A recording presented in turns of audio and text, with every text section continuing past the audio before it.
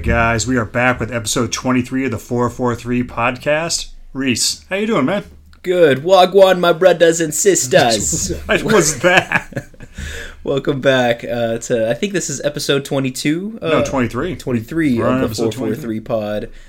Big episode, bunch of big results. The title race is wide open now, but Matt, we're going to jump all the way back to the Monday game of Palace at home, losing to Chelsea 3-1 in a very close contested game until the last couple minutes. That also has, kind of in my opinion, seismic results throughout the league. Yes. First off, big news from Palace is after this game, they have now sacked Roy Hodgson and replaced him with Glasner, who is coming from the Bundesliga. Is that right? No. I thought he was their assistant coach. He was the assistant coach? Yeah. Well, I think he was from the Bundesliga or the Austrian league previously, maybe. Gotcha. Either way, they have decided to replace Hodgson after the results of that game. But let's jump into the game itself. Matt, what were your thoughts? This, like you said, this was a tight game. What I have my notes in here is it was a beauty of a goal at the 29th minute. That was a result of great pressure from Crystal Palace to get their opening goal for Lerma. What a very nice goal from Lerma as well. Chelsea managed to set another weird record where they had the most passes completed in a game before a shot was taken. I think it was like 485 passes or something like that. Let's say, what was it before? Like 250 for Pep's Barcelona? Yeah, I don't even know, but because I remember the first time I ever watched Pep's Barcelona play, it seemed like they passed it forever, and then randomly some guy appeared. It was Messi. Yeah, just no, Messi. It wasn't Messi. It was Iniesta, I think. Oh, okay. He appeared just right in their lines, and they passed him, he just turned and kicked the ball, and there was nobody in between him and the goal. Iniesta was the magician back in his heyday. But yeah, it was just, I'd say for a total accumulation of the game, it was about 20 minutes of good Chelsea, and then the remaining 70 minutes was poor Chelsea. Well, that 91st minute by Gallagher goal was clutch, but like, where were the celebration police on you guys for that? You didn't win anything. Okay, so let's. I'm making a joke. Yeah, guys. no, I got you. So Reese knows I don't subscribe to the celebration police. I'm just being a dick. Before the 90th minute goal, let's go to the first goal that Chelsea had scored, which was a great cross from Gusto to Gallagher for the first goal. Gallagher scored the first two. Right, and I thought Gallagher this week in general has really taken a step as an attacking midfielder, a true 10. And we'll get into the City game as well because he had some great progressive passes as well. Because he did, in the last two games I watched, it seemed to me before he was a Band-Aid covering up the issues. Not issues, maybe is the better word. The inconsistencies created by Caicedo and Enzo's partnership not gelling. Yeah. And it seems like in this game he said, I'm going to be the lead dog. You guys back me up. Yeah. And what I thought... Does that make sense? For sure. He definitely took a step this week in regards to being a true 10 because I've given him a lot of flack this season. I think that's pretty obvious. But because he is playing the most important position for an attack, he finally took the step that he needed to take. Now, we hope that this can continue over the rest of the season so we don't have to look into possibly selling another homegrown asset. Unfortunately, he seems to be the one that's on the block, and you laughed at me when I said he should go for 70 to 80, and you were like 50 to 60. But now 70 to 80 looks like a more realistic price with how he's performed. And I think maybe he can... I don't think he's Caicedo and Rice level, but I think he's that one... just right below it. Maybe I think you could get 88 from somebody out of him. I got you. But the problem is you're really limited on who you can sell to. For sure. With that price tag. Yeah. You're limited to one of the big six Premier League clubs. I'm not even sure Tottenham and Arsenal can afford it. Tottenham can because... Well, that's true. Yeah, Tottenham can. You're right. And they've been the team most, I guess, linked to him. Yeah. Oh, he would be phenomenal in that Tottenham team. Yeah. But so into the game, right? I mean, with what Gallagher did, he was the X factor for Chelsea on Monday. And he also was very influential in the last goal as well, with Enzo Fernandez scoring to seal it off. It was the Conor Gallagher show. Yeah, for sure. And it seems like he shows up most against a team that he played for last season. Funny? Yeah, he played for Crystal Palace, and he just got his old boss canned. Crazy. But credit to Chelsea. He apologized to Roy right before he left. Or maybe he doesn't like Roy, and it was just he wanted him gone. Before we jump into the weekend slate, Matt, let's talk about Palace going forward. It felt like this was coming, even though we both felt like they should have wait until the end of the season. We didn't think that they would be relegated, and if you're not going to be relegated and you're already mid-table, there was no purpose in really giving him the sack. You can't give the new manager any reinforcements. Exactly. You're handing him a squad that's... They sacked him right after January. Very weird time to sack a quarterback. That's why I thought that his job was safe. A coach. You know. I agree. I mean, you lose to get battered by 10th place Chelsea. I mean, you got to reevaluate where you're at. Right.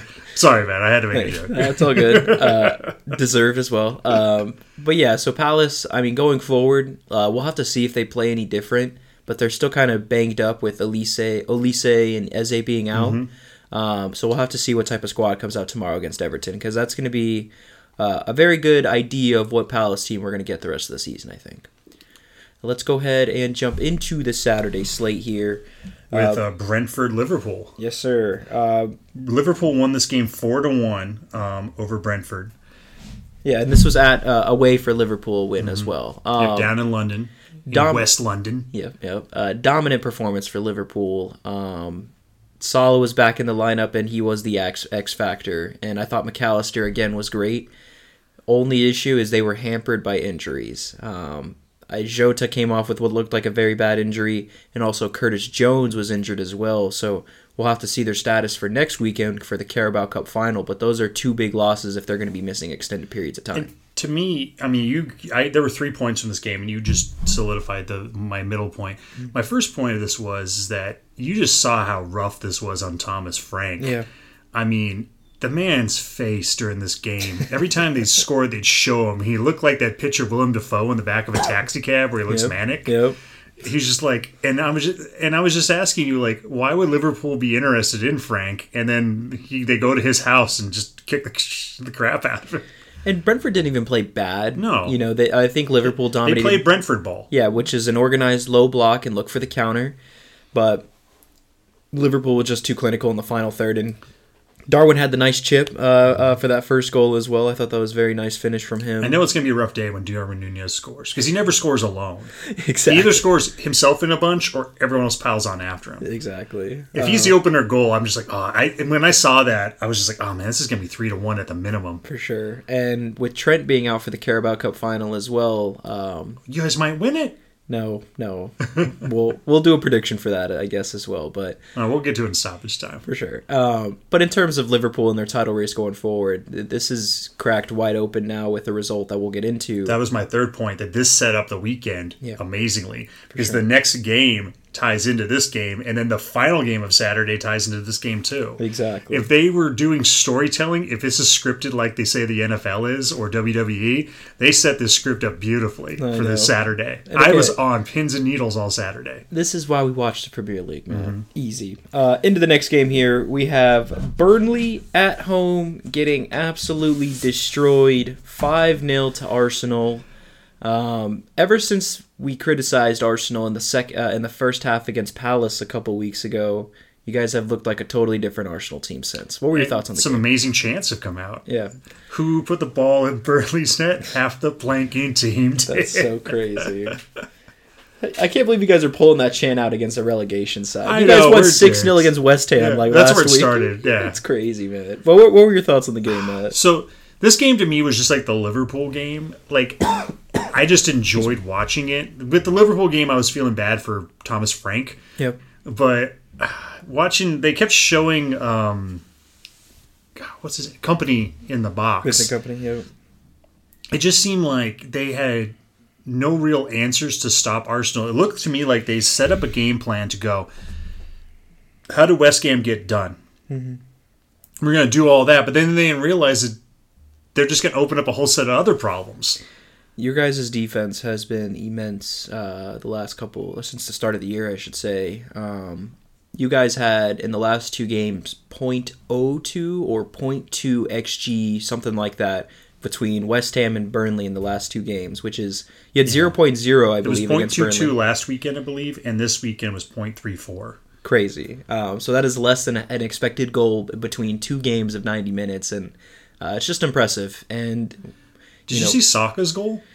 Goal was... Oh, sorry, the second Saka goal. Was that with his right foot where he rocketed top? Mm-hmm. Yeah, very, very good goal. Where he just basically, they're like, get him onto his weak side, and he scores from his weak side. Saka's looking like his self again since the start of the year. I do want to give I agree with Rio Ferdinand. If he really buckles down and works hard, he may get to the level of Phil Foden by the end of the year. Maybe early next year. Yeah, for sure. Kivior again, very good. Don't wink at me. I understood the joke. Kivior again was really good. And then Kai Havertz with the very special goal as well with the nutmeg. So credit to Arsenal. And I am not worried going forward, but we need to get back some of our injured players. It was good to see Jorginho back. For sure. But he still can't seem – I don't think he'll be able to play a full 90 for a while. But Arsenal started this game – or last game with 7 starting players out. And now they're down to they got Jorginho back. I don't know if they counted him in that stat. Yeah. Because the problem with Arsenal is that every player could start the game and we could win it. Yeah. But we got 1 back, so we still have 6 key players out.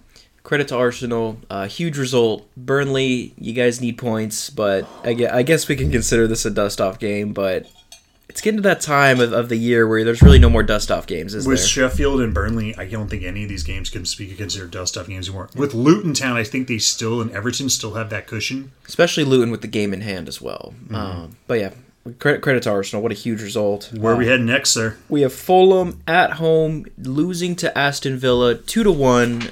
Matt, what were your thoughts on this game? Let me bring this one up here. Old school.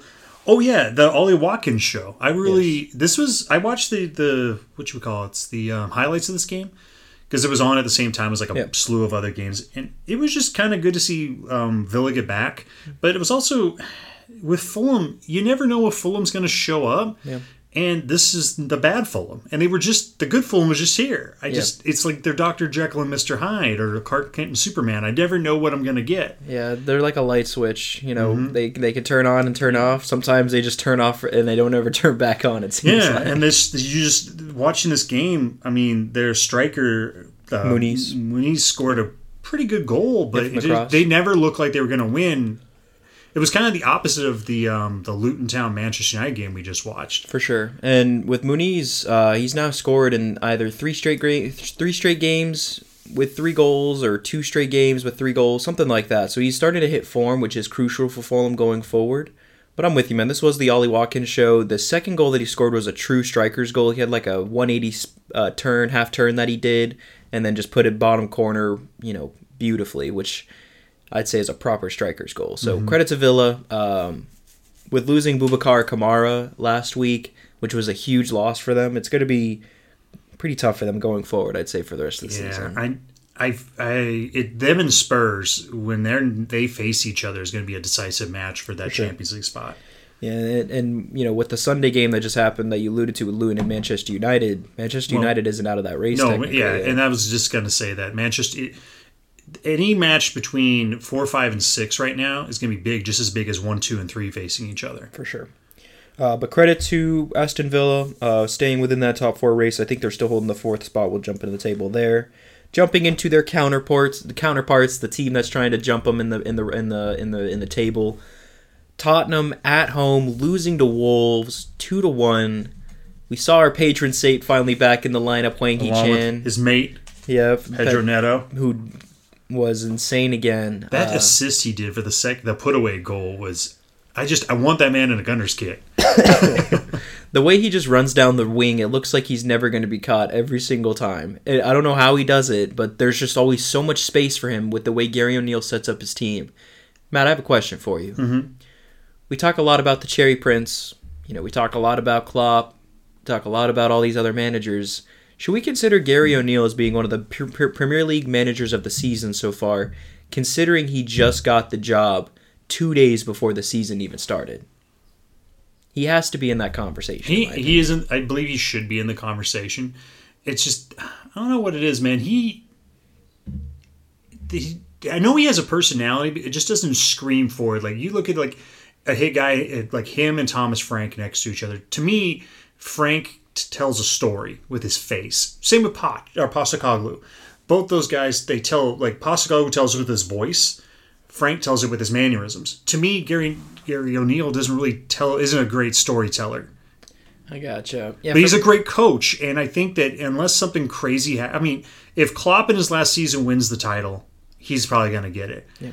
If Arteta wins it, he has the chance to get it because he's the first manager since Sir Alex left where it hasn't been a a City or a Liverpool in a long time. Yeah. But I don't think Pep should be in it. I think Gary O'Neill should be in it. I also think that Unai Emery should be in it because he took the husk of a team left to him by Steven Gerrard and turned it into something great and amazing.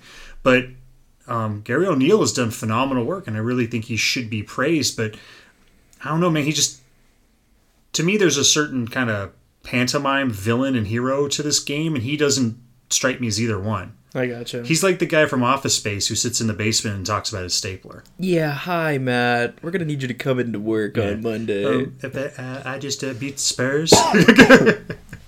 But with Gary, I respectfully disagree, though. Okay, yeah. In regards to this, I think he is a very intense manager. He's had a lot of VAR decisions going against him this season, and he's made that very clear to the public.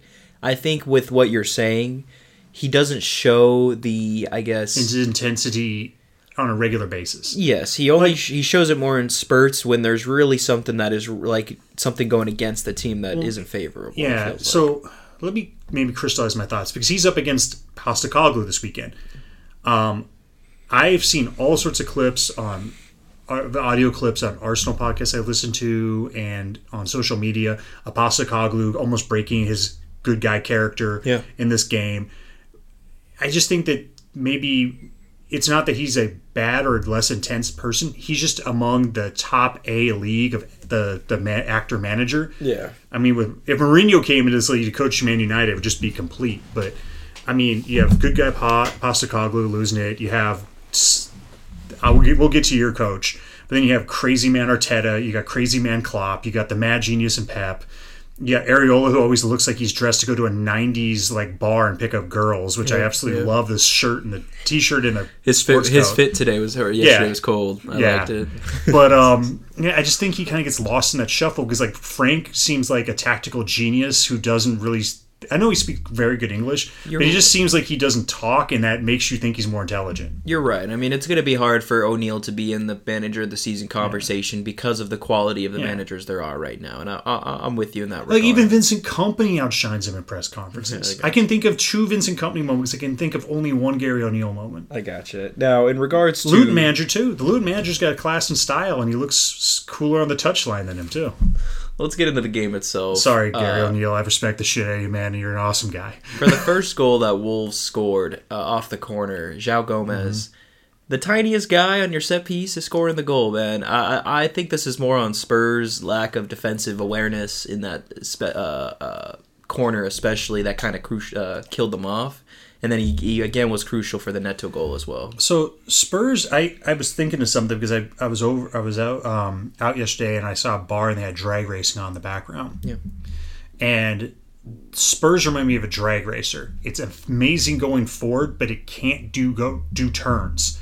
Once you get in behind them with a long ball or a run when their entire attack is forward against their high line, they can't seem to compensate. Yeah, and that's just the type of Postecoglou style of play. And it's they're willing to sacrifice themselves to throw haymakers back. They're a boxing team, right? Yeah, they just couldn't outbox this Wolves team. Yeah, very resilient Wolves performance considering Spurs what looked like had bulk possession. Wolves are very good and organized. So credit to Wolves, credit to Gary O'Neill, and of course credit to Pedro Neto again with another outstanding performance. And our patron saint. Yep. Hallowed be his name. Welcome back, Wang. Next game here, guys. We have Nottingham Forest at home defeating West Ham 2-0. Matt, we talked last week about how this game was going to be deciding West Ham's season going forward. And because they had Arsenal previously, we thought, and United the week before that, we thought this was the turning point for them. 2-0 to West Ham. What were your thoughts on the game? So, I think I was very harsh on, what's his name? I forget his name. No, the West Ham manager. David Moyes. I think I was very harsh. But did you hear his clapback when people basically said what I said to him in his press conference? I respect it. I mean, there is a lot of, people do want to see a certain style of play, but at the end of the day, this is a game of results, and Moyes gets results. He's had them the best spot in the table they've been. He's got them silverware. Yeah. They haven't had that. they've never won the league. They've never won a European trophy. He's given them a European trophy, and he's put them in the top half of the table the entire time he's been there, except for last year when he got them a trophy that got them into the Europa League when they were nowhere qualified for it. I respect his kind of clap back on people like me, but I think he makes it to the end of the season, but I don't know who you replace him with. If they want to keep buying players like Kudus and Paqueta, they have to replace Moyes. Yeah, they do. His style of play is so different than that is to what these players' skill sets are. Do you think Graham Potter would do a good job there? For sure. I mean, it just has to be a manager with a mind that is willing to attack. It can't be a Moyes Hodgson style low block or absorbing pressure type of team, because that's not these type of players. So somebody whose job might be free on the market because they had a colossal mess up. Tommy Tuchel, do you think he would do good there? I don't think he would go to West Ham, but yes, he would do very well there. But let's give credit to Forrest, man. Let's go to the other side, because I think it would be a good break for him coming off of Bayern and Chelsea to go like not low pressure but medium pressure when he came from. Like your fan base, like they say that Arsenal fans are reactionary. Your fan base is just as reactionary when I see it. That ultra hyper reactionary kind of thing that he came from to Bayern Munich, who if they don't win the title, the world's caving in. I think it might be a nice, project for him to sink his teeth into. The issue is, Matt, this isn't a vacation spot. We're talking about the Premier League here, but for Thomas Tuchel, I think it would be a vacation spot. That's how highly I respect the man. Let's go ahead and give some credit to Forrest. Now with Forrest. I thought Awani, dude, he is a special striker, and I'm surprised that there is not more teams that are interested in a player like Awani, because he was maybe injured for a little while and he just came back recently, but he was the star man today. What were your thoughts with Forrest in particular? They came and controlled the game. They saw what Arsenal did to them, took pieces from it. They didn't have to do everything because they don't have the talent level to do it, but they did what they could. They completely bossed this game, and when Calvin Phillips got put in, the man broke. Yep. And I'm done feeling sorry for Calvin. He's had 3 games. He needs to get his head right, because he almost hurt by Emile Smith-Rowe last week, and then he almost hurt somebody this week, and he's got to get his temper under control. Yeah, I feel for Calvin Phillips. I feel for him, but he's got to stop lashing out. And for somebody who has a temper like me, man, that's saying a lot. It's not even like the fact that he has the temper too, it's the fact that his performance as well has not been great. He just hasn't, ever since he's moved to City, he has not gotten back to the Calvin Phillips that we saw at Leeds, and it's a shame to see. Now, with Forrest, we've seen Callum Hudson-Odoi score in 3 straight games now, and Morgan Gibbs-White is another great player for them, and Elanga as well had a great game. He had a couple opportunities on goal for West Ham as well. This Forrest attack, Nuno... Everyone keeps doubting this group, but they continue to be resilient, it seems like. I've never said anything bad except when they did non-football against Arsenal. And hold up. But I have receipts, Matthew. Okay, what did I say? We had our predictions last week of the relegation. You had Forrest in that relegation spot as possibly going down. Now, they picked up a huge win. That is a receipt. Thank you. That is a receipt. I agree with you. Well, you presented me based off the table. I got you. But in that table, I think that they are definitely in the talks. I'm not disagreeing with. I think I had them in the low half. You had them in with your percentages. I think you had them at 55% of going down. Oh, that was 50% of them staying up. I will have to reach out. Yeah. It doesn't matter. It doesn't. Yeah. Either way, we need to give respect to what Nuno has been doing, both of us. And they had a game when he first came on where I was just like, yeah, this is what Forrest had in them, and maybe a championship manager isn't able to bring it out of them. Yeah, for sure. But credit to Forrest, and they were very defensively resilient as well. West Ham, man, we'll be asking some questions if this form continues. Into the next game here. Are we finally doing Newcastle Bournemouth? The Cherry Prince heading over to St. James Park, walking away with a point. 2-2 draw. Matt, what were your thoughts on the game? So before I get into my points of the game, I have to ask you a question. Do you know who Lewis Miley is? Yes, very. It looks like somebody's son went onto the pitch. 18-year-old kid.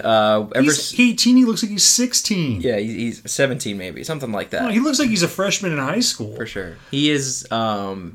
He's been really good for Newcastle since Longstaff and Joelinton were injured. He's basically been starting in the team since November. So I mean, he looked good, but I just never seen him before.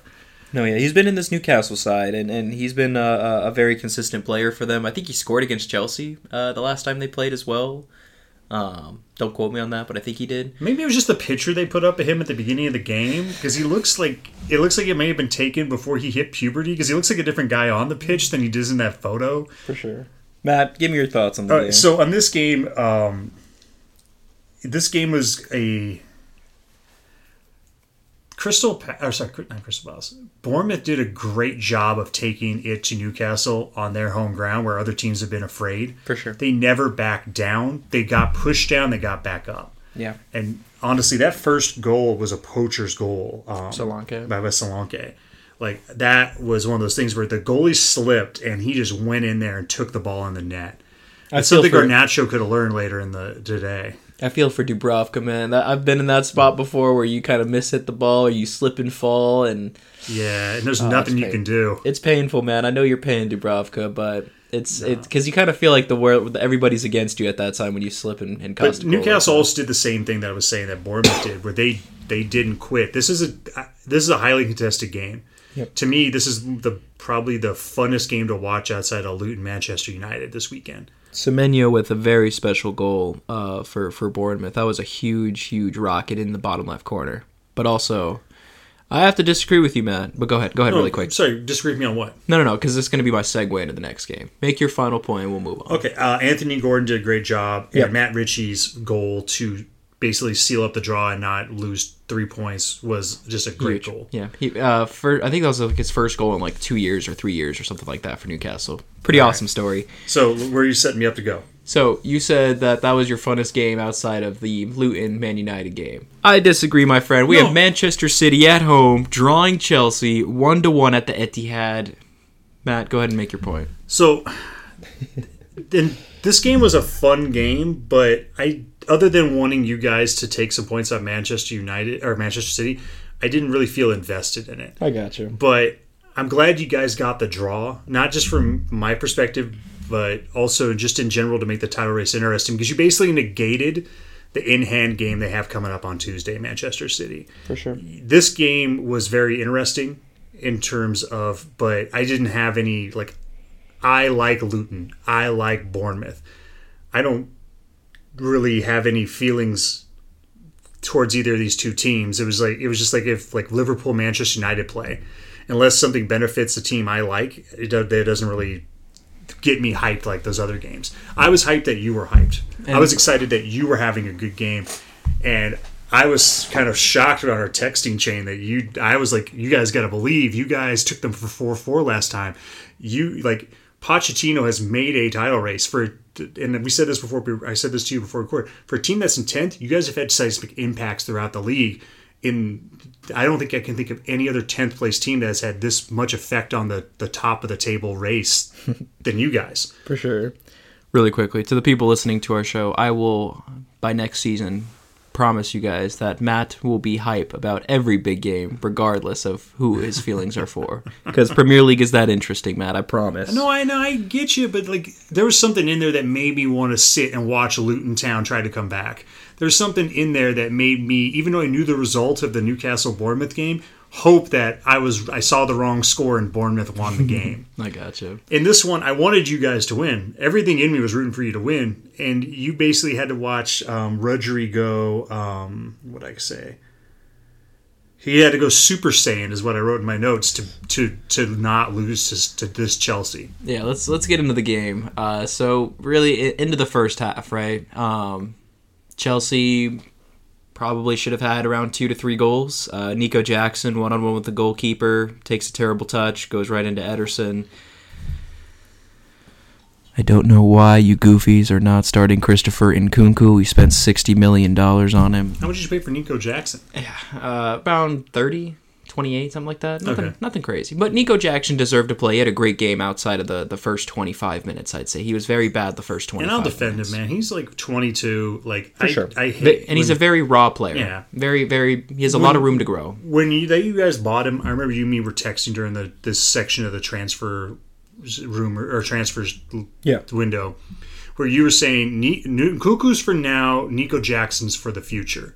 Unfortunately, because Nkunku keeps getting hurt, Yep.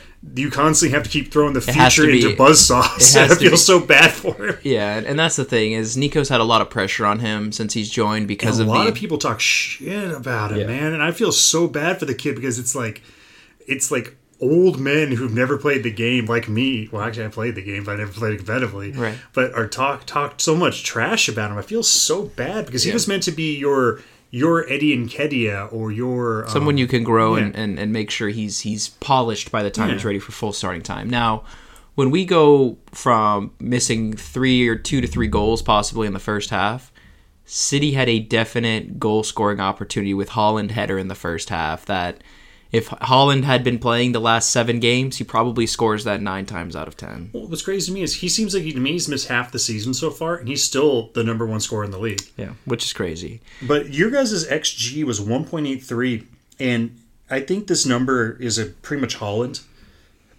2.78 for Manchester City. Yeah, guys, they had 31 shots on us, only 5 on target. So very defensive resilience from Chelsea. And that's where you guys have struggled most of the year has been your defense, right?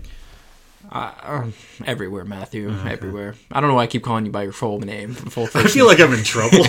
Like Everywhere, I'm just Matt. needling him today, and he's just like, "Listen, Matthew, you little punk ass."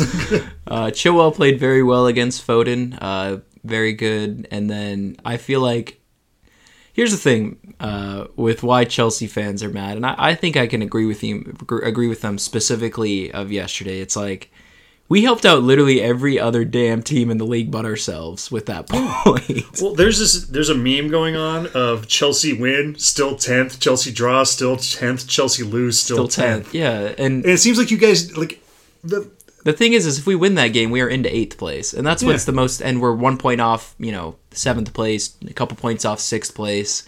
And unfortunately, it's because every team that's above you got at least a point this game, so your point didn't Matter. And for you, my friend, it hurts me to see you like this because I'm used to Chelsea fans just being Ignorant. dicks. Yeah. Being dicks, and you're the exception of the rule. I've only never met 2 Chelsea fans that weren't just rubbed me the wrong way, but most of them I meet are on the tube in England. For sure. And Just proper prats. yeah. But they have had a right to talk trash, and they historically have a right to talk trash. But right now, they're very angry. Yeah. And it's very confusing because it's like, you guys had a hell of a week. You basically got a man sacked who's a venerated old manager, and then you go and you take the champions to the limit. And not like Aston Villa and Arsenal and Liverpool, when they've gotten points and wins against the City team, have not gotten points and wins against the fully stocked team. You've been one of the few teams that had to go against fully stocked. Yeah. KDB's back, Holland's back, Rodri's back, and then on top of that, you have the magician super sub Bernardo Silva. Yeah. Like, you guys went against that team, like Aston Villa. They went against a depleted Chelsea and they got the win. Arsenal went against a depleted City and got a win. Yeah. Liverpool drew them, I think, this season, right? Exactly. It just you guys have drawn them twice, and both times you've had to face full power. Yeah, and which is impressive, and you should be proud of that. I agree with you, Matt. It's just I think it's the lack of experience in the team that just kind of because Chelsea should have held on to the win, and I think it's partially on Poch and partially on the lack of experience. Because if the subs, I don't think the subs were the right moves. When you're only up 1-0 against a City side that can score 4 in 2 minutes, you have to continue to put the pressure on. They should have brought on either Mudryk or Madueke instead of taking off the winger for a center mid or bringing on another center back. But man, I have to give credit to Axel Disasi. He was the man of the match for Chelsea. He had 2 or 3, goal-saving clearances, defenses, whatever it is. But yeah, it was a big game. A proper 1-to-1 draw. I'd say it was fair for both sides, even though City technically dominated the game. Chelsea put in a good performance on both sides of the ball. Technically, I guess they dominated the game, but it just Haaland's chances to me, only one of them really looked like it could have gone in. Yeah. I mean, he had one in the second half too that should have gone in, but I agree with you. Those are the only 2 clear-cut chances that City had outside of that Rodri goal. I'm with you. But Rodri had to go Super Saiyan. You don't see him do that often. It hurts when Rodri scores a last-minute winner against you. I know you know the pain of it. It hurts, man. He's just too good, and He didn't. I don't know. I've never seen him in interviews or anything, but I would love to like get some interviews and send it to people who speak like Spanish or Argentinian Spanish, and get like the personality of the man. Because to me, he kind of seems like Jokic in the NBA. Jokic. Who he just kind of seems like he'd rather be back in whatever the country he's from. Just wants to go back to his farm. Yeah, he just wants to go back to his farm and watch horse racing and dance with women that are shorter than him. Let's go ahead and jump into the next game here. So, but credit to both sides. That was a fantastic game. And the title race is wide open. We'll get into the title race as well. But thank you to Mr. Pochettino for that. Yes. You guys are welcome, all the Big Six clubs. Anyways, at home, Sheffield United, the Blades of Wilder, losing to Brighton 5-0. Matt, Sheffield got a red card 13 minutes in. Game was pretty much done from there. What were your thoughts on the game? Let's shelve that red card. I want to talk about it later. It's one of my examples coming up for my stoppage time. Okay. But honestly, this game was just, it wasn't fun, man. De Zerbi just looked like he had a point to prove, and he was just going to do it. Yeah. And hear the Brighton fans just chanting, make it, or give us 6, or make it 6, or whatever they were saying. Like, again, you guys are playing a relegation team. Just let the people sit there and sulk in their depression. So, like, for me watching the Arsenal game in my living room in Phoenix, Arizona, eating my Saturday donut and drinking my iced coffee. Sunday donut. Yeah, no, it was Saturday. Yesterday was Saturday. The Brighton game? No, the Arsenal game. Oh, okay, Arsenal. Okay, it was having my Saturday donut. Gotcha. I felt bad when the fans were starting to name them, but I was having a great time. For this game, it was just like, you're just beating up a Cocker Spaniel puppy, man. Just leave him alone. Ever since... Stop. They're already dead. Ever since Brighton lost 5-0 to Luton, they have been on outstanding form. And, you know, maybe they needed that little kick in the behind for them to start kicking on.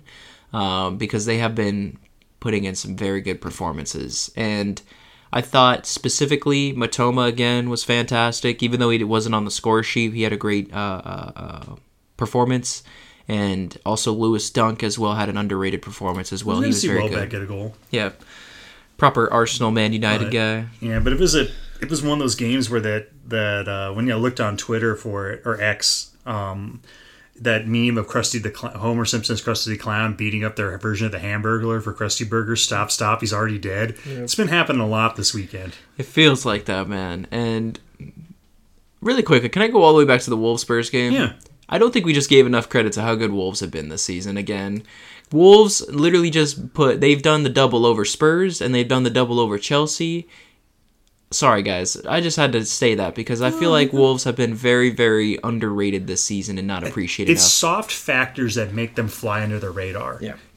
Gary O'Neil is a great manager. He just doesn't have that, and I get back to my point, like he just doesn't have that personality. Like, but there's more to football than personality. I give you that, but to me, Postecoglou is like his antithetical, the antithetical version of him, the antimatter universe, where he can lose, and the entire story was about his post presser. For sure.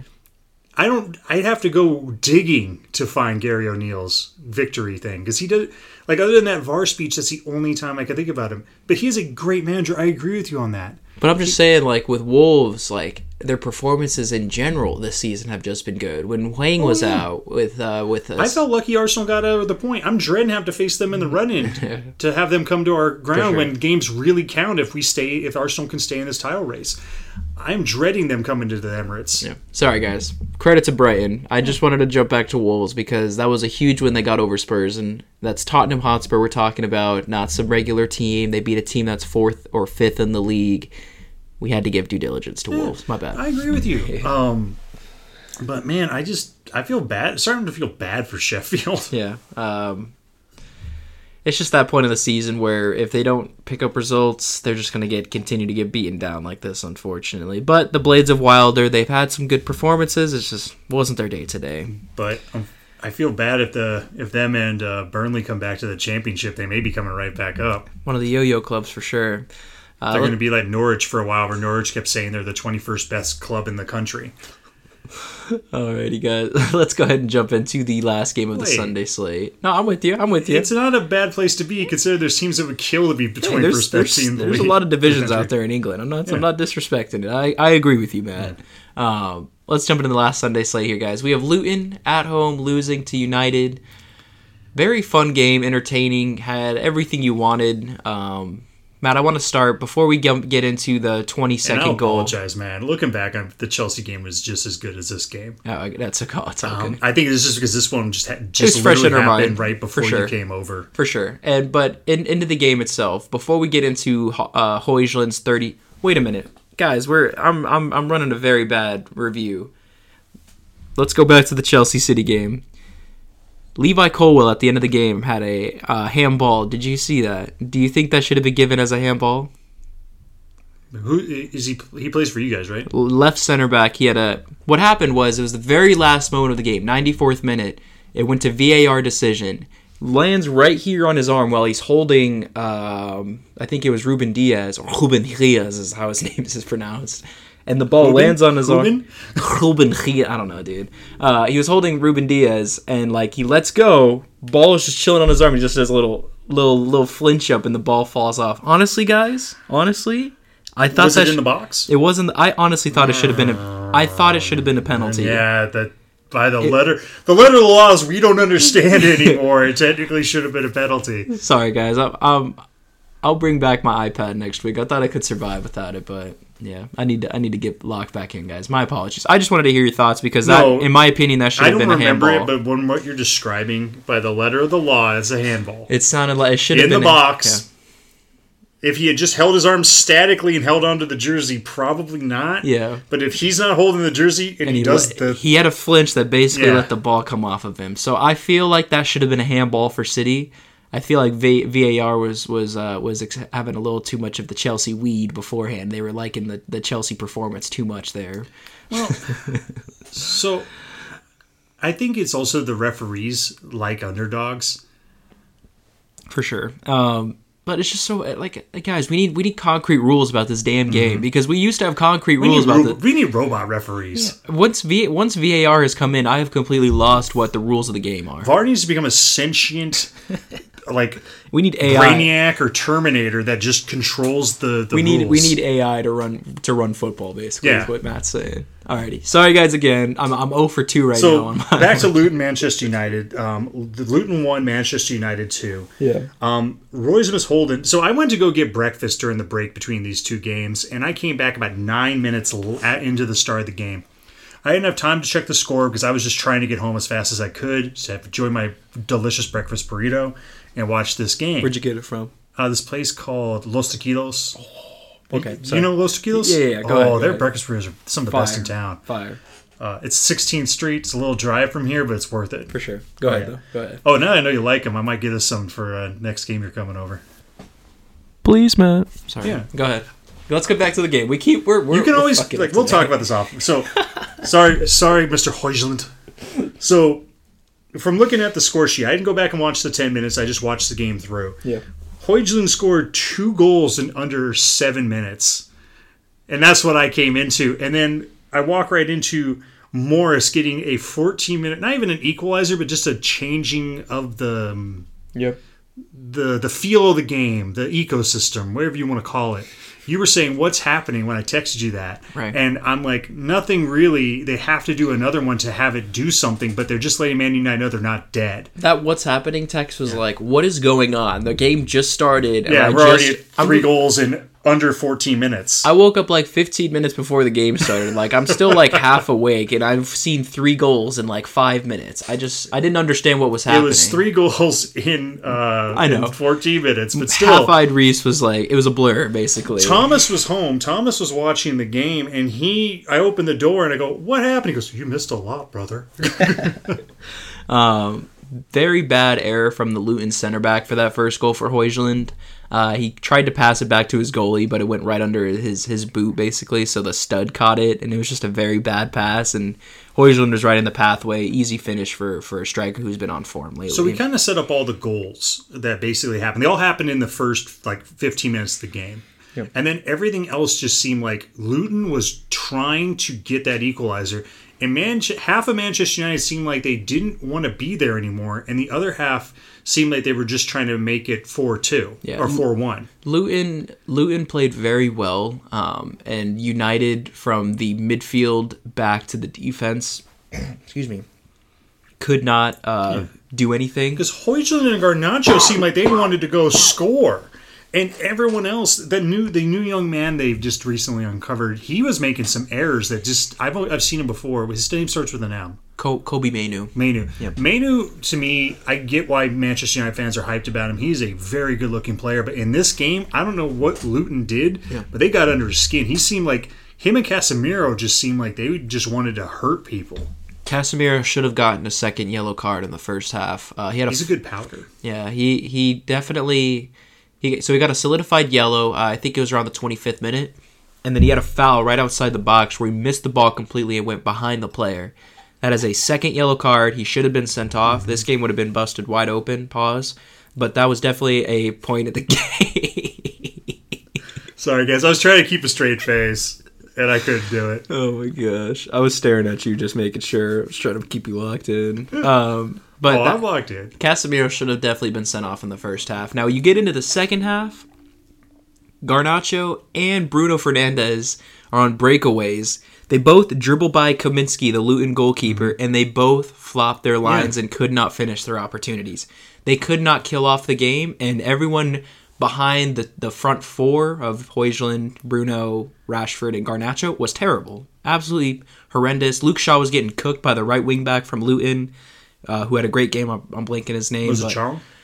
No, that's the right wing. But Tahith Chong also had a great game. Former United Academy player. But, yeah, man.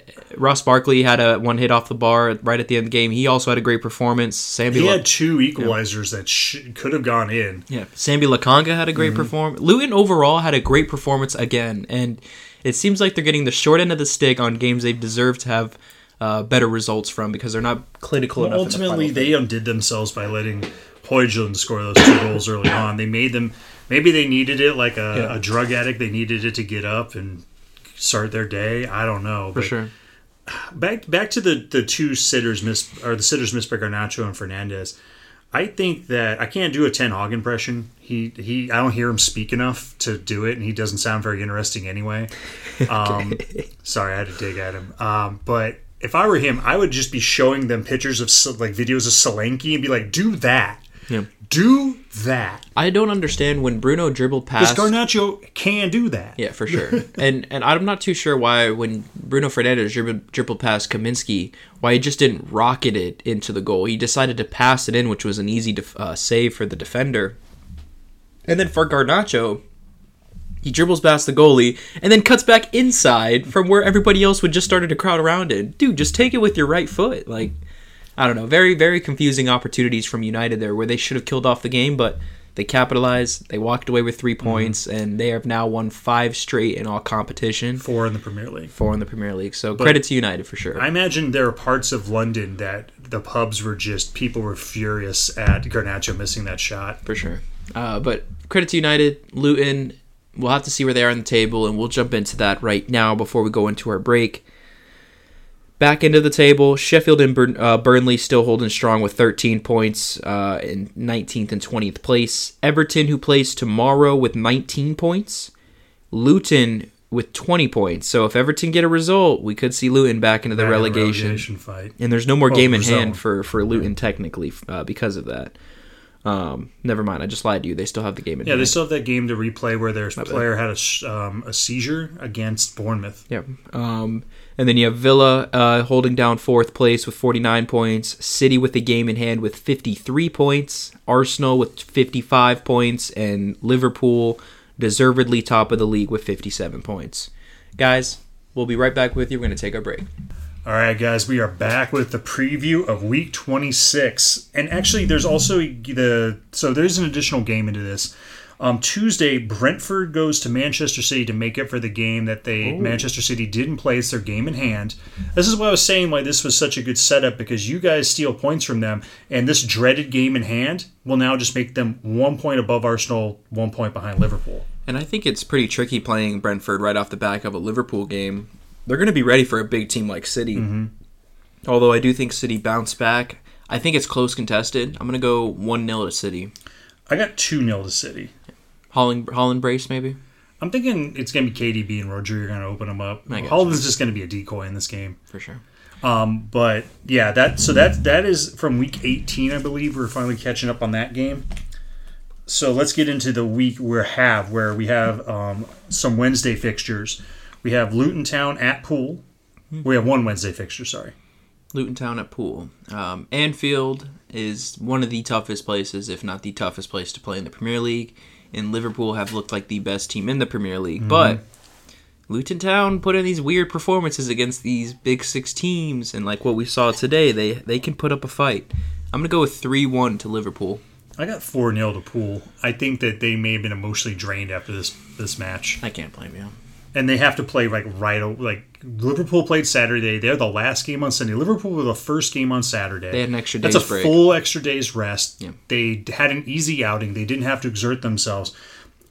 But Luton Town were playing in fifth gear since the 7th minute of this game. But they did suffer some injury blows, so we'll have to see if that affects the performances. But I agree with you. I don't think it affects. But Liverpool also have, besides City, have the second best bench in the league. I agree. Great point. What's the next game for you? All right, next up, now we come into the Saturday games. We have Burnley at Crystal Palace. Wow. I think this will be an underrated, entertaining game, actually. Depending on which Palace team we see with Glasner at the helm. Yeah, and which Burnley shows up, too. Yeah. I want to hear your prediction first. What do you think? I'm thinking it's going to be 0-0. 0-0? I think it's going to be one of those games where it's a chess match, but it ultimately doesn't result in anyone getting checkmated. If Olise or Eze come back in time for this game, I can see Palace sneaking away with a win. But I'm going to assume both are not playing, and I'm going to go 1-0 to the Burnley. Next up on Saturday, we have Forest at Aston Villa. Ooh. Forest has been in great form. They're putting in good performances. Villa, we saw in a very good performance against Fulham. Man, this is a tough one to go. I'm going to go with a 2-1 win to Villa. I got 1-0 to Forest. I can see it. I can see that. Yeah. See, I did these predictions before they even played this weekend. So now you got respect for Nuno. Yeah, I just think it flows with me, man. Fair enough. Because the way he played against Arsenal still kind of just rubs me the wrong way. That's fair. But, he had to, because you got to play a Liverpool, City, and Arsenal a certain way. Yeah. Because you can't do what he did to West Ham against an Arsenal, City, or Liverpool. You can't open up against Arsenal and City in particular. Yeah. I'm with you. All right, so next up we have Fulham visiting Manchester United, the informed team in the league. No one better than Manchester United right now. Very true. And I don't think Fulham is going to put in the performance to surprise us, although it's basically a game of roulette with them. Yeah, you don't know who's going to show up. They're like playing Dungeons & Dragons, and they just roll natural 20 some games and just destroy people. If it's a game of roulette and Fulham's black and Man United is red, I'm going to go with red on this one, but I think it's going to be very close contested, 2-1. I have 2-1 to Man United as well. Gotcha. All right, moving on for Saturday, we have Everton at Brighton.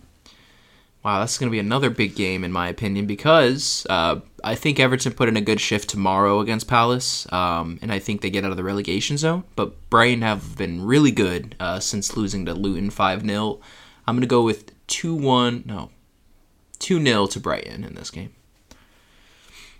I know I'm wrong, and I don't know why I picked this, but my prediction was Everton 1-0. Okay. I mean, like I said, Brighton has these days where they don't put in a performance that is convincing enough. Everton is the type of team to just frustrate these types of opponents. Definitely not out of the ordinary to pick a 1-0 to Everton. I can see that as well. Okay, next up we have City at Bournemouth. The Cherry Prince continues the Spanish table against Pep Guardiola. We'll have to revisit that Spanish table at the end of the season for sure. Well, I want to do it once all the other games are completed, the second round. For sure. Yeah, I mean, I just think with the way Bournemouth play, I think that's suited for City to take advantage of. I think Bournemouth make it interesting. I'm going to go 4-2 to City in a fun one. I got City 3-0. That's what I put. I could see it too. Yeah. I mean, just with the way Bournemouth are so aggressive.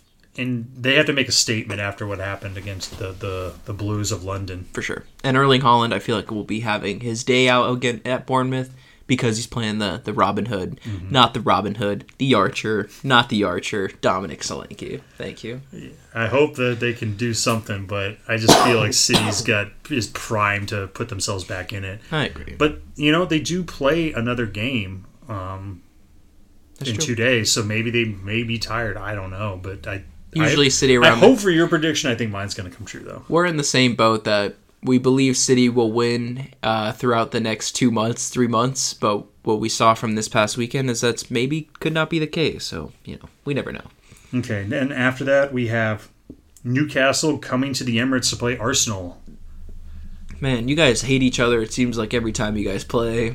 Well, it's funny, so I know I quote him a lot, the gentleman Clive Palmer. I think he's a very intelligent man. Yep. I try not to do his tactics because I feel like I'm just copying, but I like his insights.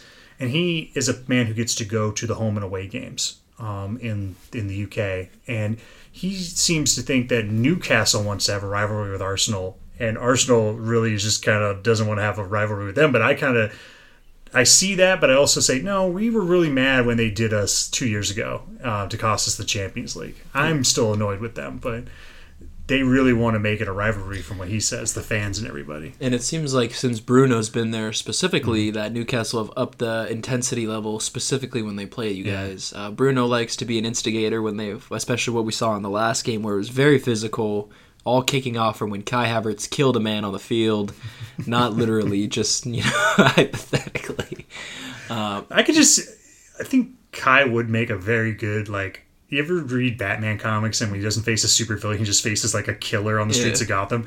Kai Havertz looks like one of those guys. For sure. He's Jack the Ripper without the Ripper part. Yeah. I got you. Pause. In that regard, I think you guys make a statement in this game. I think this is the point where, you've given Newcastle a little bit too much credit, and I think you guys finally kick it into third gear. I'm going 2-0 to the Goons. So that's what I got too. Nice. I don't think it'll be a blowout win. I think it'll be similar to the Liverpool, because Newcastle for sure. At full strength, Newcastle are a quality side, and they should be respected and feared depending on what opponent you are. You can't hold them anything against them, but right now in their state, I think it will probably be like a 2-0, I believe, or a 3-1. And Arsenal over the last 3 to 4 games have looked like the best team in the Premier League with the results that they've been getting. Don't ever make that face of credit, me giving you credit ever again, okay? Put a serious face on right now. What's the next game for us? Sorry, so that's Newcastle Arsenal ends Saturday. Sunday we have Sheffield, opens with Sheffield at Wolves. God, I hate giving you credit. Anyway. Hey, I gave you a lot of credit this week. That's because it benefited you. But I also I've defended Pochettino all season. Right. I don't know who you would get that could do a better job. Oh, yeah. Because I don't think Bully's going to hire Tuchel after he fired him. Yep. Because I think he would be the best choice, but he was already there and he didn't work. If Tuchel comes back, I want the baby come back video as his announcement video. That's what I want. Anyways, we've talked enough about Chelsea. We've been jumping around. It's tangent Sunday here.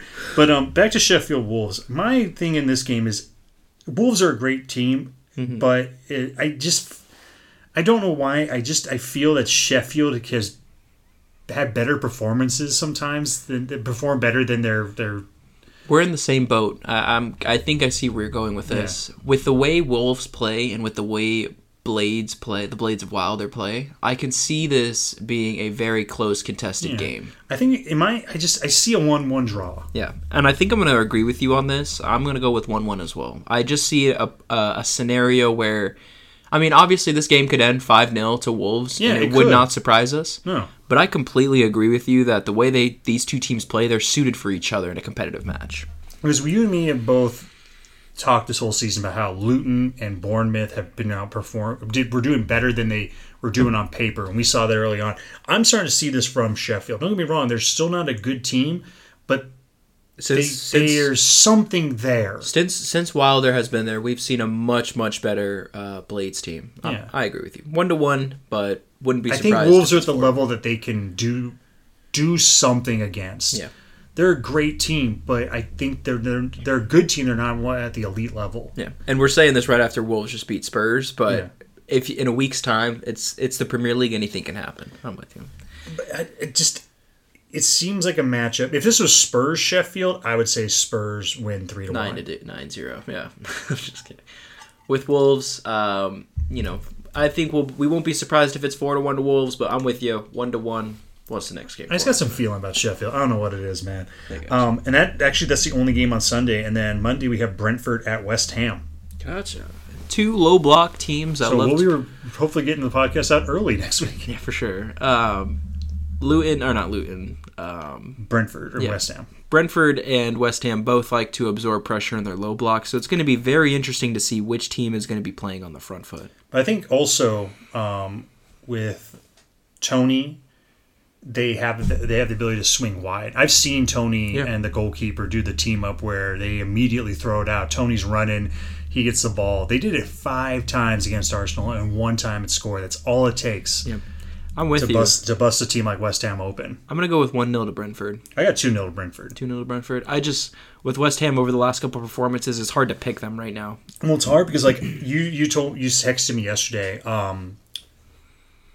Who they just beat them up really bad? Forest. You go, Forest is beating up West Ham bad. I go, everyone's beat up West Ham since they beat Arsenal last year. Well, that's what we talked about last podcast. Yeah. I mentioned that they have not won since they beat you guys in December. So, I mean, again, we said last game. We both made this point emphatically that West Ham, I think whatever pixie dust or packed with a demon from the 5th dimension they did to win that game, cost them dearly. Yeah, the Moyes magic is running out, it seems. But that's going to be a fun game. I'm happy that's on a Monday night so I can get some viewership because I think that's 2 interesting teams who play a certain style of play. For us, it's a lunchtime game, so yeah, for sure. Yeah, no Monday night football for us, man. Yeah. Painful. But that covers the preview. You ready to get into some stoppage time? Yeah, so let's do the stoppage time question of the prediction of the real Carabao Cup final next Sunday. And then before we get started, we generally don't give each other a lot of info on what we're doing here. How many questions do you have? Because I got 2 for you. So if one of yours is the Carabao Cup final, okay, then I have 2 questions. Okay, then you go first and we'll go back for it. We'll start with the Premier League sort of related one. Carabao Cup final, Chelsea versus Liverpool at Wembley. What is your prediction, Matthew? Matt, sorry. I don't know why I keep saying that. It's fine. I don't mind. As long as you're going to call me, I'll tell you after. There's a version of my name I don't like being called by men. It makes me feel weird. Honestly, makes you guys sound like child predators. Fair enough. Honestly, I think it's going to be Liverpool 3-1, but I want it to be Chelsea 1-0. I agree. I don't know about 3-1, but I agree that Liverpool will win because they have so much quality going forward, and Salah playing against a former team that he used to play for. It's just... Well, I just want the conversation to be that whoever wins the League Cup, if Arsenal doesn't win the title, there's some pundit who will go, well, Chelsea won the League Cup, and they finished 9th. Better season than Arsenal finishing 2nd? God, I hope not. I want that. I love that stuff, man. It cracks me up. But in regards to it, Liverpool... And I think you guys will finish 7th or 6th, not 9th. Thanks, Matt. I appreciate that, Matt. Well, you got some stiff competition. You're coming from behind. That's true. Pause. With Liverpool... Sorry. I'm still traumatized from when we played Liverpool 2 seasons ago in the Carabao Cup final and FA Cup final where we drawed them in 90 minutes and lost on penalties to Kepa skying one to literally Africa. Literally sent it to Africa. Not the ball. I'm talking about his plane because that's where we should have sent him after his PK. But I just don't see a scenario where Liverpool don't come out with the mentality that they're going to come with and not score 3 goals against it. So I'm going to go 3-0. And I'll be very sad if it happens, but I think it is 3-0. So this kind of piggies back onto my stoppage time. So I think I alluded to this earlier. I was saying that the Chelsea team has had a heck of a week. Yeah. Going from a Monday to a Saturday. Like I said, you got Roy killed. You sent him off to the gulag. Yeah. And then you opened up the title race. And I was saying, yes, Gene text messaged you, all hail Poch. And unfortunately, your team is still 10th. But how are you feeling as a Chelsea? Because I've been in the Arsenal last 2 seasons have 2.5 seasons have been good. But I still remember the where, oh my God, could we at least get in the Europa League seasons? Yep. And I have a feeling where you're coming from. How are you feeling overall right now after this really good week for you guys? So overall, from a season's perspective, from a project perspective, you can't help but be a little bit satisfied from what you've seen with the potential that what you can see from this team. They've made it to a Carabao Cup final. They're in the FA Cup. You could do a League Cup double this year. They haven't done specifically well in the league, but they've gotten big results where they drawed Liverpool start of the season. They drawed Arsenal. They tied 4-4 with City, tied 1-1 with City. You can see the potential. The frustration just comes specifically from the fact, as we touched on earlier, win, lose, or draw, we just still are fucking 7th fucking place in the fucking league. You're 10th. 10th, that's what I meant, sorry. 10th place in the league. And it's just like, that City game in particular, that was a win to put us in 8th or 7th place. Yeah. And it seems like every single time we are so close to getting into single digits of the table, we always falter right then and there. And I think that's just where it's frustrating, but it's something we can at least build on for next season. Yeah, and because your team seems to, when it's a team in the 6th through 1st spot, can always seem to give them a bloody nose, or even as like the Spurs win. Right. But when it's against teams you need to do to jump, like Wolves, you can't do it. Yeah, and that's a great point. Brentford, when we had the run, when we played you guys, City, couldn't get past Brentford. Because Brentford's in your pack too. Yep. And when you look at, how many players we brought in the summer, it's always going to be hard for a team to just shoot up and be 4th in the Champions League race. You can't have those expectations because there's a totally different coach and a totally different starting 11. I can't help but think that 10th place, with how bad and good we've been this season, it's actually a fair position for how we perform. So this wasn't in my question, but so you just said it's fair where you perform. I said that you guys should finish in that 6th or 7th range. Do you think that's reasonable, or do you think you're more of an 8th, 9th, or 10th place overall at the end of the season? 6 is going to be tough to reach, but 7th and 8th I feel like should at least be the target at minimum. If we get one of the two cups, Carabao Cup or FA Cup, and we get 7th or 8th, I will take that after what we've seen from the first half of the season. Okay. And I don't think, sorry, I should say this correctly, I don't think Pochettino should be sacked if he gets his team 7th or 8th. I think his position should be under review if he gets 10th place. I don't think he should be an immediate sack if he gets 10th place, right? I think they should assess the market, see if there is an option out there that can improve the team, but it's a brand new team. He needs time, and I think that he should be given at least a year and a half, so up until around December or January of next year, to really see where this potential at Chelsea. So to go down your team, the Chelsea squad, I know that Silva and Raheem Sterling have played in the league a long time. I'm having a really hard time thinking of another player that's been a player in the league other than Cole Palmer. It seems like you have a lot of new blood in there. So yeah, for Premier League experienced players, you have Caicedo, who played his first full season at Brighton last year. Yep. Yeah. We had Enzo, who only played 6 months of Premier League last year. Ben Chilwell, been injured since Vietnam. I'm with you, man. There's not much Premier League experience in this side. So I try to listen to other teams' podcasts, and I listened to a what was it? Liverpool, where they're saying that they've gotten the lucky with bringing in players from Europe. Is it luck though? Because they already have Premier League experienced players in their side. It's so much easier to join a team with chemistry. I'm just listening to the Arteta Rise of Arsenal book, and Edu is quoted in the book as saying he prioritized players that have at least played in the Premier League, even if they are coming from the Premier League. He didn't say this outright, but he kind of read it. The author kind of read in between the lines that the players they plucked exclusively from Europe haven't been as successful, other than Odegaard. To bring it into the league. Yeah. Do you think that too much non-Premier League talent at one time is like Todd Bowley when he was in charge of transfers underestimated how much that mattered? For sure.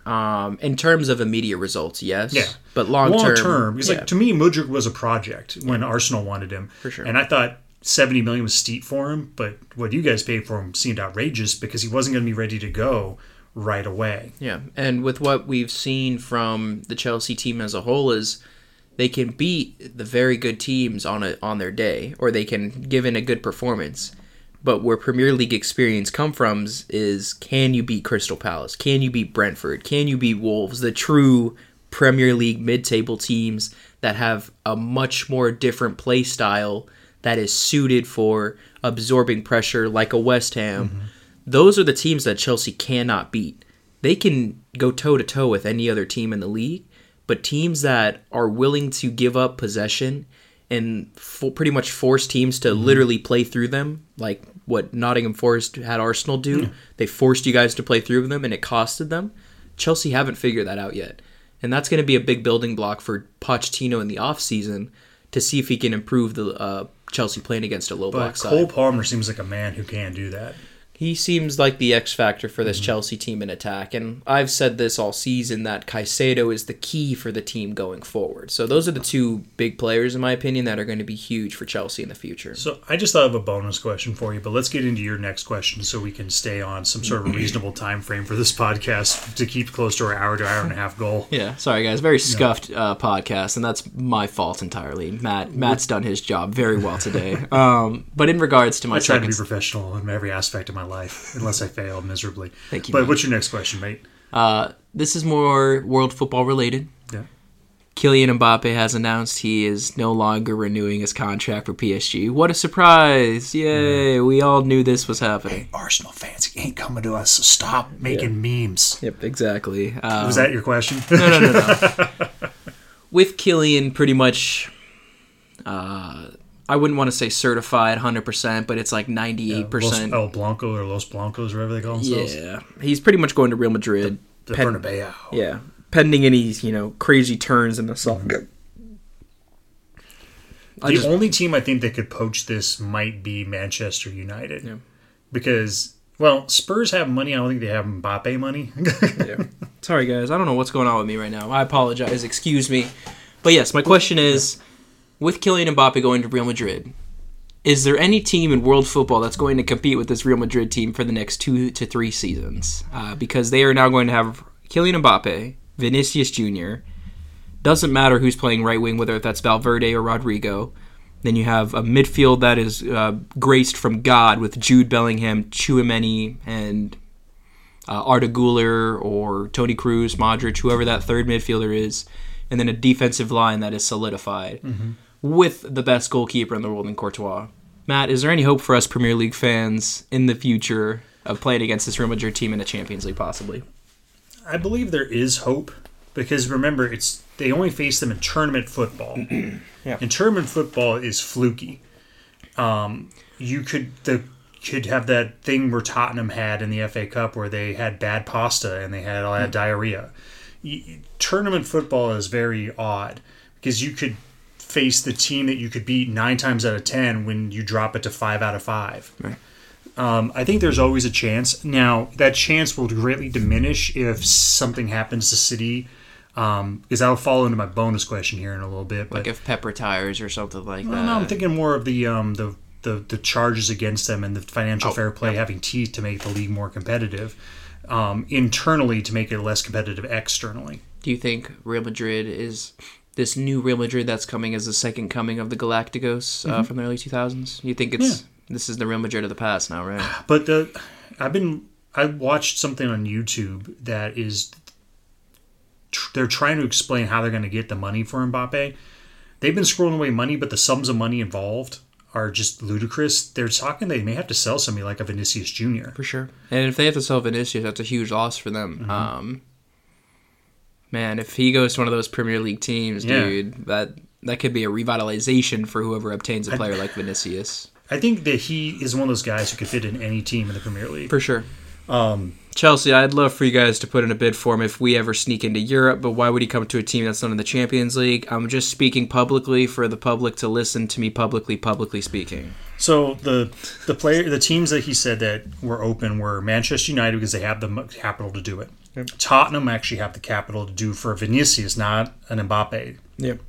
Manchester City, but they have Jeremy Doku. They have a lot of talent on the left flank. They also would have to sell somebody to make room under financial fair play because even though they have now the top revenue, the top revenue in England, second revenue in all of world football. Can you imagine Vinicius with Haaland and KDB? Oh, I just shut up the Premier League. Yeah. Just everyone should just give him the trophy every year. Yeah. He did not mention Arsenal, Chelsea, or any of the other teams in the league. Yeah. It has to be. Liverpool to me is always in the conversation, but I don't think they have the money to talk in those kind of sums. They would have to sell Luis. He makes more than Salah right now, and he would have. They would have to sell Luis Diaz, or they'd have to sell Salah. Yeah. And I mean, Salah could be leaving in the summer, so it's definitely not out of the possibility. Because Salah is in one of these unique spots where the Saudi Arabian League really wants Salah. Because he's that region of the world's Leon. He'd be like Messi their face. Ronaldo. He'd be the face of the league. Now let's go ahead and get into your final stoppage question for us. Well, my second one. I do have one that kind of popped up, but actually, you know what? I'll write that one down. I'll save it for next week because this one may be a little long. You said last week you wanted to discuss the blue cards. Yeah. So this is when I heard this idea being played around. It was called an orange card. I don't know why they changed the color to blue. I got no clue. But so it basically is the sin bin orange card that was talked about in the past. And that Sheffield game made me think of this, and I immediately went out and found the rules and pasted them into my little pad I make, guys. I literally have old school paper because I can't record the podcast and look at my screen at the same time. So I put everything on paper. So it would be a 10-minute sin bin, and it would be it would be in addition to a yellow. If you get a yellow and a blue, it's a red. You get 2 blues, it's a red. You get so 2 yellows, you're still getting a red, and it gives 10 minutes for the offense in the Sheffield game. I think this would be. I understand why they're putting it around, but I also kind of agree with Ange, who says it could ruin the game. Yeah. Where do you stand on it? Because I am 50-50, and I don't know where I'm going to go. I'm just going to see if it's implemented or not. Something needs to be done because of these 10-minute infractions in the first 20 minutes of game that have ramifications for the whole game. I am always for improving the game of any sport. But in regards to the blue card in particular, I take more of a traditional route that you're adding a third huge change in a game where if you get a sin bin in the 80th minute, you're basically down to 10 men for the rest of the game. What sport I think could use a blue card or something like that, is in the sport of basketball with Draymond Green, for example. I don't think this is suited for football simply because the yellow card already gives them a warning that they should be very careful for the rest of the game. Caicedo got a yellow very early in the first half against City on Saturday. I think the refs need to use the yellow cards more effectively because it's like they need to be able to brandish it at them and let them know that you need to calm down. Right. And with where the yellow card is basically utilized nowadays, it's almost like you have to commit 2 fouls before getting a yellow. Technically, you should be getting a foul after 1, maybe even after the first foul, depending on how vicious it is. Yeah, like you said, Casemiro should have been sent off today. Exactly. There's a lot of reluctancy because I don't know if this is what PGMOL or VAR is pointing towards, but it seems like they don't want to ruin the game, which I completely understand, but there's rules in place for a reason, and they have to be followed. But rugby has a similar structure, and it hasn't ruined rugby. To me, it makes rugby very interesting. I'm going to drive to Las Vegas here on the beginning of next month to go watch Australian rugby, NRL, and we're probably going to have to move this podcast to the Monday because I won't be back in time. No, yeah, but in regards to it, I take more of a traditional route. Are you you said you were 50-50. I'm 50-50 because it hasn't ruined rugby, but I get how it could ruin football. Yeah. It's just, when you go down to 10 men for 10 minutes, that's going to feel like too long of a time for a team to capitalize on. And if you're giving out blue cards, that's not enough to penalize somebody to take them out of a game for 10 minutes. Because then you're also... sorry, guys. You're also, to an extent, risking injury.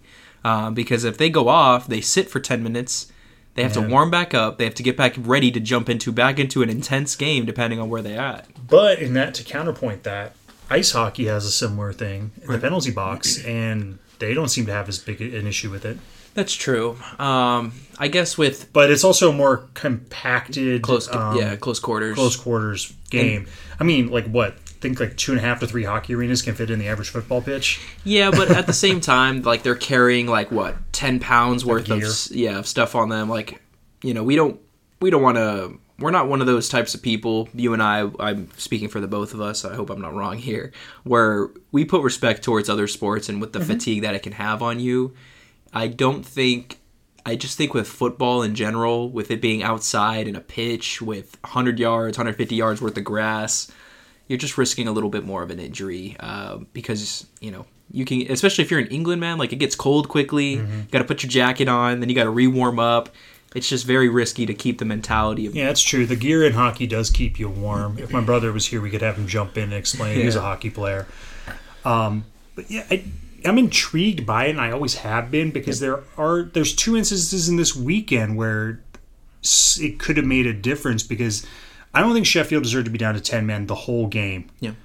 In this instance, I think that would have been sufficient punishment for Sheffield. Yeah. And Casemiro needed to be punished more than the 1 yellow he got. Maybe this would have been a better alternative to maybe, like, hey, you want to screw around? Well, you're going to be down to 10 men against this team who's giving you a good run. You want to keep pushing my buttons, a-hole? Yeah. And or whatever Brazilian or Portuguese a-hole is. I just wish referees had a little bit more authority on the pitch than how, like, kind of like how they used to. Like, I remember this bald referee back in, like, the early 2000s where, like, a player would run up on him, like, arguing a thing, and he would literally, like, go eyes right into his face, like, yeah, I'm sure you would, and then he would give him a yellow. Nowadays, these referees just kind of fold, they point him to go away. Bring a little bit of intensity back, man. Like, if these players are coming at you and abusing you, you as a referee should have a right to say, you are wrong, that's a foul all day long, back up or I'm giving you a yellow. Simple. I'm pointing at my York City scarf. I went to a non-league football match. Yep. York player got pissed. He gave him the red card, sent him off. They were down. And then the entire stand I was in was chanting, you're a dickhead to the referee. Yeah. And the referee, you're a dickhead. For 10 minutes, and they ended up losing that game. But I had fun, and it was great to see it. This man is making minimum wage, and he's standing up to in cold weather to like 450 Englishmen. Yeah, so like... And a little kid giving him the middle finger. You could be criticized for 90 minutes, but appreciated by the rest of the world for making the right decision. If they're being Casemiro needed to be put in his place in this game, and I know, but he's gotten more... they said he's gotten more cards here for playing for Manchester United than all of his career in Real Madrid. That's insane. And I think he has 3 red cards already this season. Crazy. No, since he's been here, he's gotten 4 red cards total. Oh my gosh. He's been here for what now? A season and a half now? I thought it was 2 seasons. Oh my gosh. Alrighty, guys. We have had a very special episode. I apologize. I guess I'm just not feeling very well today, guys. I will try to be better next weekend. And hydrate. Yes, I will try not to belch in your ears as well. All right. Well, we'll see you next week. We'll be catching up on the game that's going to be played on Monday and Tuesday. So we're going to do the same format going into the next week, guys, because we just got so much football. Like I always say, live long and we'll watch some football, and see you next week.